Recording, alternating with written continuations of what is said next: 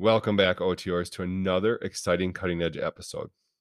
In today's episode, we're going to review an article that was brought to my attention by one of my peers. And this peer was listening to a online CE article or online CE event where they talked about this high fertility cycle, which comes from research that was published in 2018 by Michigan State. And the researchers found five major conclusions in the study. And again, the cutting edge is focused on dessert first, cherry on top, giving you the information that really matters first.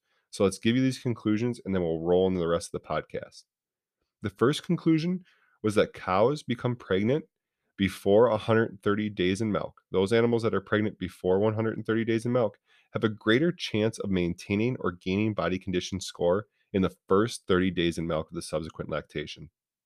Number two, those animals who did this, who were pregnant before 130 days in milk, again, increase the likelihood of body condition score maintenance and enhance conception rates at first and subsequent AIs, as well as had reduced pregnancy loss from 35 to 60 days in milk. The third point the authors found was that the use of fertility programs at first timed AI is critical to maintaining the high fertility cycle. Other things that are important were early detection and timely resynchronization of open cattle. The fourth major conclusion they found was that reducing the chance of body condition score loss at parturition reduces the chance of health issues in the periparturient animal. It appears that the high fertility cycle may positively impact health issues in periparturient animals. Even though fertility impacts health issues, the reverse was not true. Health issues appeared to have no impact on conception rates in any parity of cow. Finally, the researchers concluded that this study supported a hypothesis known as the Trivers-Willard hypothesis, which I'll review further and is a very interesting insight into maintaining proper heifer inventory ratios on our dairies. So stay tuned, OTRs, to hear a little bit more about the high fertility cycle. So the real challenge is, how do veterinarians like us, who don't have the time, resources, or financial backing of a multi-million-dollar company, who are faced with irregular work schedules, on-calls, and emergencies, how can we facilitate our own personal and professional growth so we can continue to offer superior service to our clients while still remaining competitive in today's market? That is the challenge, and this podcast will provide you the roadmap to its solution. I'm your host, Dr. Eric, and welcome to Operators to Owners. Welcome back, OTRs. I'm really excited to talk to you guys today about the high fertility cycle and this specific study. And this study came out in 2018 and was done by the Michigan State University, specifically by Middleton, Manila, and Pursley. And they've done some other related studies like this, but this study's objective was to gain a greater understanding of the association between previous calving interval and body condition change during the first 30 days in milk and their relationship to subsequent fertility and health variables and sex ratio at birth. They kind of had a secondary objective as well, and that was to describe how body condition changes and other measurements in first parity cows were associated with fertility and health variables. So, like we always kind of do here, we're going to talk about some interesting background information before we briefly touch on methods and then get right into conclusions and some of my thoughts on this study.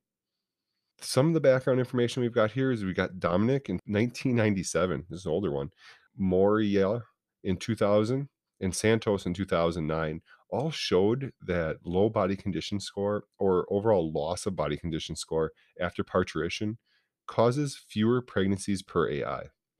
Carvalho in 2014 reinforced this concept by showing that gain or maintenance of body condition score significantly increased conception rates versus those animals who lost body condition score.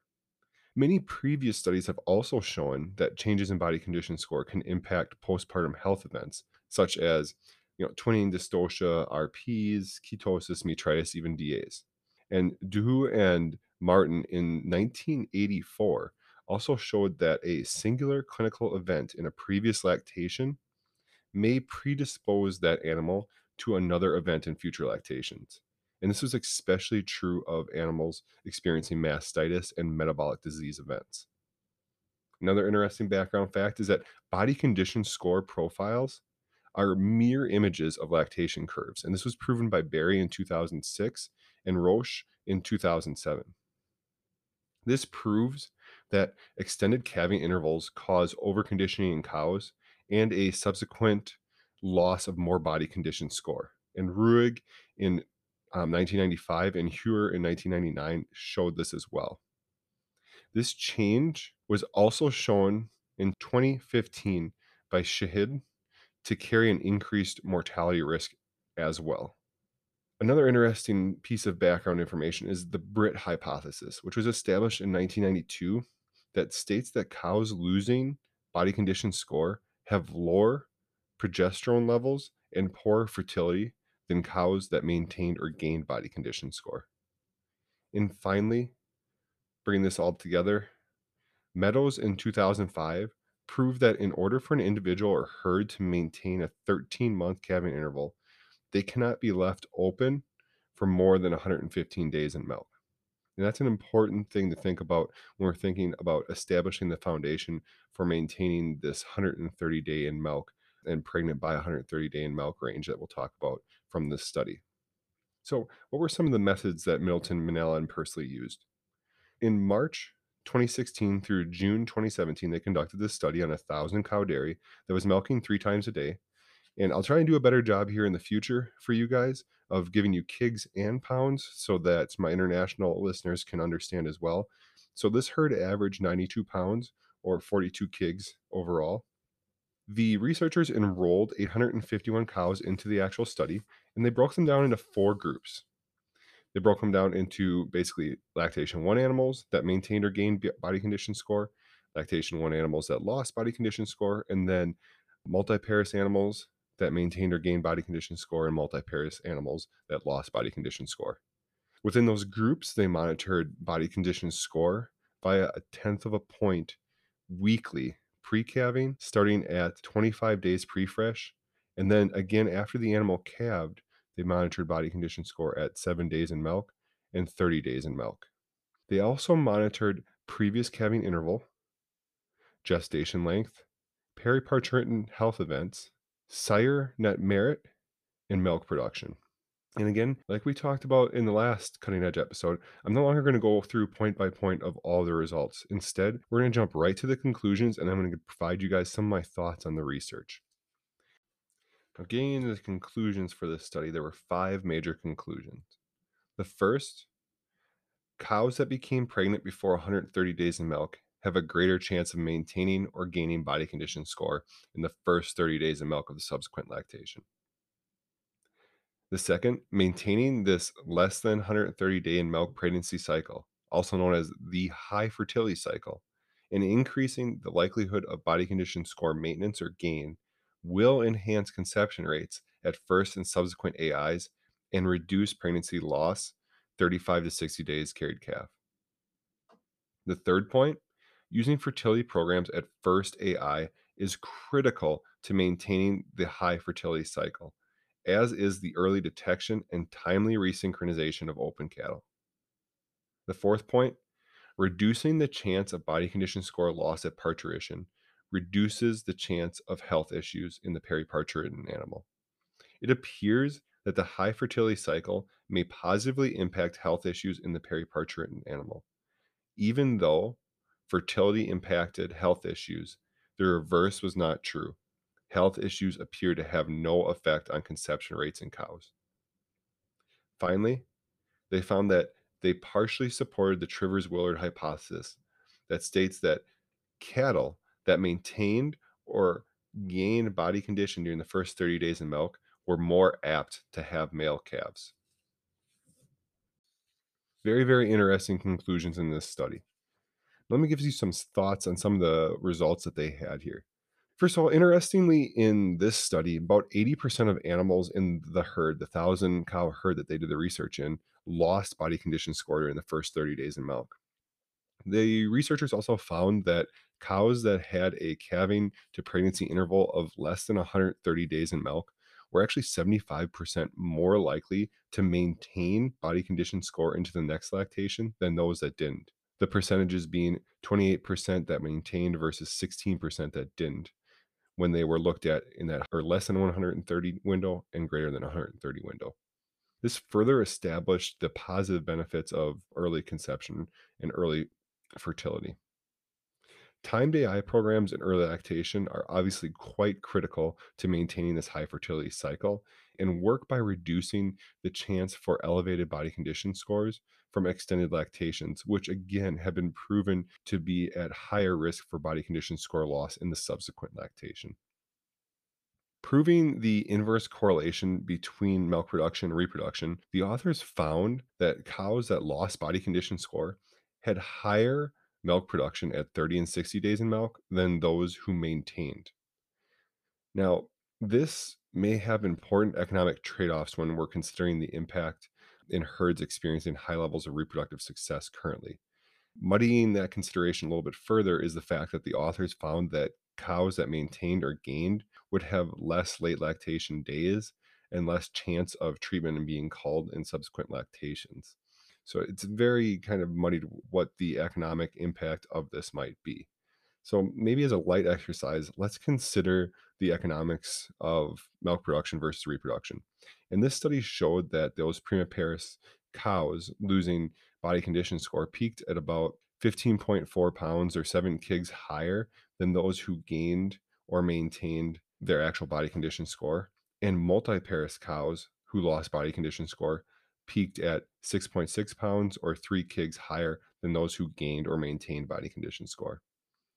If we assume $16 milk and that 1 pound of peak milk equals approximately 200 pounds more milk over the lactation, then in heifers in that low body condition score, that loss of body condition score group, would make 3,000 pounds more milk approximately. And cows in that low body condition or that loss of body condition score group made about 1,300 more pounds of milk. And if that's $16 milk, that equates to about $480 in heifers and $208 in cows. I think that's an important exercise to consider when you begin to contemplate the positive benefits of this improved repro versus the economics of the milk drop. And again, there's not to say that there's not health and culling benefits as well. It's just that this is a number that you definitely need to keep in mind, especially in our herds where we have outstanding reproductive success already. Another thing to consider is, interestingly, the authors also found that those animals with greater sire net merits had a greater chance to maintain and gain body condition score during the first 30 days in milk. The research also showed that multiparous cows who maintained or gained had greater first service conception rates, up to 12% overall. So while we're on kind of this money or economic note, I think it's important to note that we do know that a point of conception rate, roughly from a 1985 study by Marsh, is worth $2.44 to $3.32 in 2020 dollars. So again, not a huge economic impact versus the lost milk, but if we start to factor in health implications as well as culling effects, might become significant. It also appears that this effect of increased conception rate carried out across all animals in the study in first and subsequent breedings, as seen via the survival analysis that they did in the statistical portion of this research. Now, flying in the face of my daily complaints of why are we breeding this fat cow that I can barely get my arm in, the researchers found that there is no relationship between body condition score and first service conception rates. Again, there is no relationship between body condition score and first service conception rates. Additionally, researchers found that there was no statistical link between milk production at 30 or 60 days in milk and first service conception rates. This is very interesting as I feel I often assume that our heavy producers are, less fertile, but this may be more of a component of how much body condition that animal can handle and not lose versus actual milk production or body condition score at the time of breeding. Very important kind of caveat here that they point out in this study. Again, that it's not the body condition score, it's the actual loss that has the impact. Lending a little bit more interest to the study was also the fact that they found that a loss in body condition score in the first 30 days in milk increased pregnancy loss rates from 30 to 60 days carried calf by about 8%, regardless of previous health events. Again, current body condition score at 30 days in milk had no impact on this pregnancy loss. Again, supporting the finding that we just discussed that body condition loss is the true measure or true driver of these reproductive factors, not current body condition score. The authors also proved that there's a significant link between body condition loss and disease incidence of at least one periparturient disease. Those who maintained or gained body condition score had fewer single disease events, 6% versus 13%, and fewer multiple disease events, 1 versus 7%. Body condition loss was related to incidences of ketosis, DA, and metritis, but was not related to dystocia. This lends itself to the chicken or the egg hypothesis of, does negative energy balance cause disease, or does disease cause negative energy balance? And in this case, it's probably a little bit of both. Again, the author also found that there was no relationship between body condition score at calving and health events. It was all again tied to the loss of body condition score, not actual beginning body condition score. Another interesting point that the author found was that longer gestation lengths were associated with greater body condition score losses and lower conception rate at first service. And I think this is something a little bit more concerning to me when I begin to think about the longer gestation periods I'm seeing in some of my dairy cattle that are carrying beef calves. They tend to go over due dates quite frequently. And that's probably a trend that we're going to need to monitor in the dairy industry and see if it actually affects reproduction or not. Now, there's also the economics again playing in there. So, how much does it affect positively or negatively versus the value of that beef calf will be up in air as well. The researchers also found conversely that shorter gestation lengths were associated with higher incidence of health events, which is unsurprising given the negative impacts of abortion events that most of us already know. One last point that's interesting to me and discusses a hypothesis I've never heard about is the author's reinforcement of the Trivers and Willard hypothesis. And I kind of teased this in the introduction. This hypothesis suggests that when a female in a species loses condition and that species has variable reproductive success between the sexes, the subsequent offspring from that breeding is more likely to be female. Whereas if the dam had greater body condition score or greater body condition score gains, she's more likely to deliver a male. In fact, in this study, they showed that animals who lost 0 points of body condition score had a predicted probability of having a male calf of zero point 0.6 versus animals who lost up to a point of body condition score who had a predicted probability of having a male calf of zero point 0.3 with a p-value equal to 0.4. So obviously statistically significant and reinforcing this hypothesis, but it's a really interesting hypothesis that I've never heard before that might be able to justify some of the increases in overall male calving rates I have on some of my dairies. Now, I feel the last thing I want to interject in my thoughts section here is that this study would be very interesting if it would have been done in conjunction with some body weight data or scaled data and how many pounds an animal lost or how many kgs an animal lost. I think that that would allow farms to have a little bit more actionable data, which would require less training, less time, and having more consistency overall. Hopefully, maybe future studies will consider the addition of a scale as well as a body condition score evaluation and compare the two and see how they correlate, because that would be much more timely, much more quick, and require a lot more training on our operations. The last thing I want to introduce is if you go to our operators to owners.com / Facebook, you can join our Facebook group. And in that Facebook group, you're going to find an article summary. And this time, what I'm doing is I'm actually having an infographic summary, which contains 3 actionable points as well as the 5 key findings from this study. And right now, I'm going to give you the 3 actionable points, but this is a nice little infographic that if you have people who aren't listening to this episode at your clinic, but you want to convey the information, you can print this out and give them access. So I'll have this up in our Facebook group. So please reach out and join us for some discussion as well as access to this document.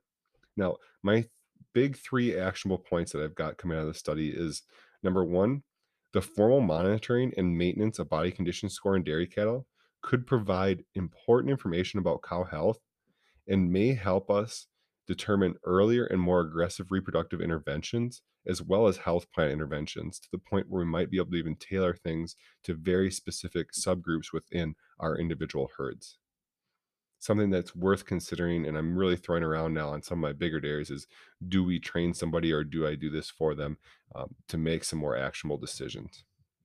Number 2, the implementation of early lactation first service synchronization protocols on dairies, no matter if they're a 15 cow dairy or a 4,500 cow dairy, is absolutely key to maintaining this high fertility cycle. It's absolutely critical we get as many cows pregnant as possible prior to 130 days in milk to maintain the positive effects of this cycle. Finally, my third key action point for you guys is that in terms of culling to maintain or establish high fertility or get into this high fertility cycle, if you're selecting animals, it doesn't matter if that cow is fat or what her current milk production is, as much as if she lost body condition score in the first 30 days in milk. Now, I'm not inviting people to try and call their way into good repro, but if you're going to go about that as one of the many strategies you might use to help improve your repro, making sure you select for the right criteria is going to be absolutely critical. Thank you everyone for joining me for another cutting edge episode. Again, I'm learning as much as you guys are as I'm reading these articles, and I'm trying to provide you as much information without all the minutia of actually reading the scientific article and giving you some actionable points you can take home to your clinic and to your clients. So if you like this, please click below, give me a ranking, give me a review, give me some comments, join our Facebook group, interact with our community. We'd love to see you around. Until next time, OTRs, carry on.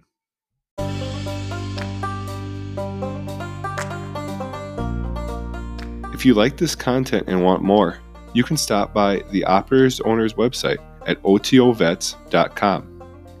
There you can sign up for our community at otovets.com/Facebook. You can also consume some of our original content at the blog at otovets.com/blog. Thank you for joining us today, and we'll catch you next time, OTRs.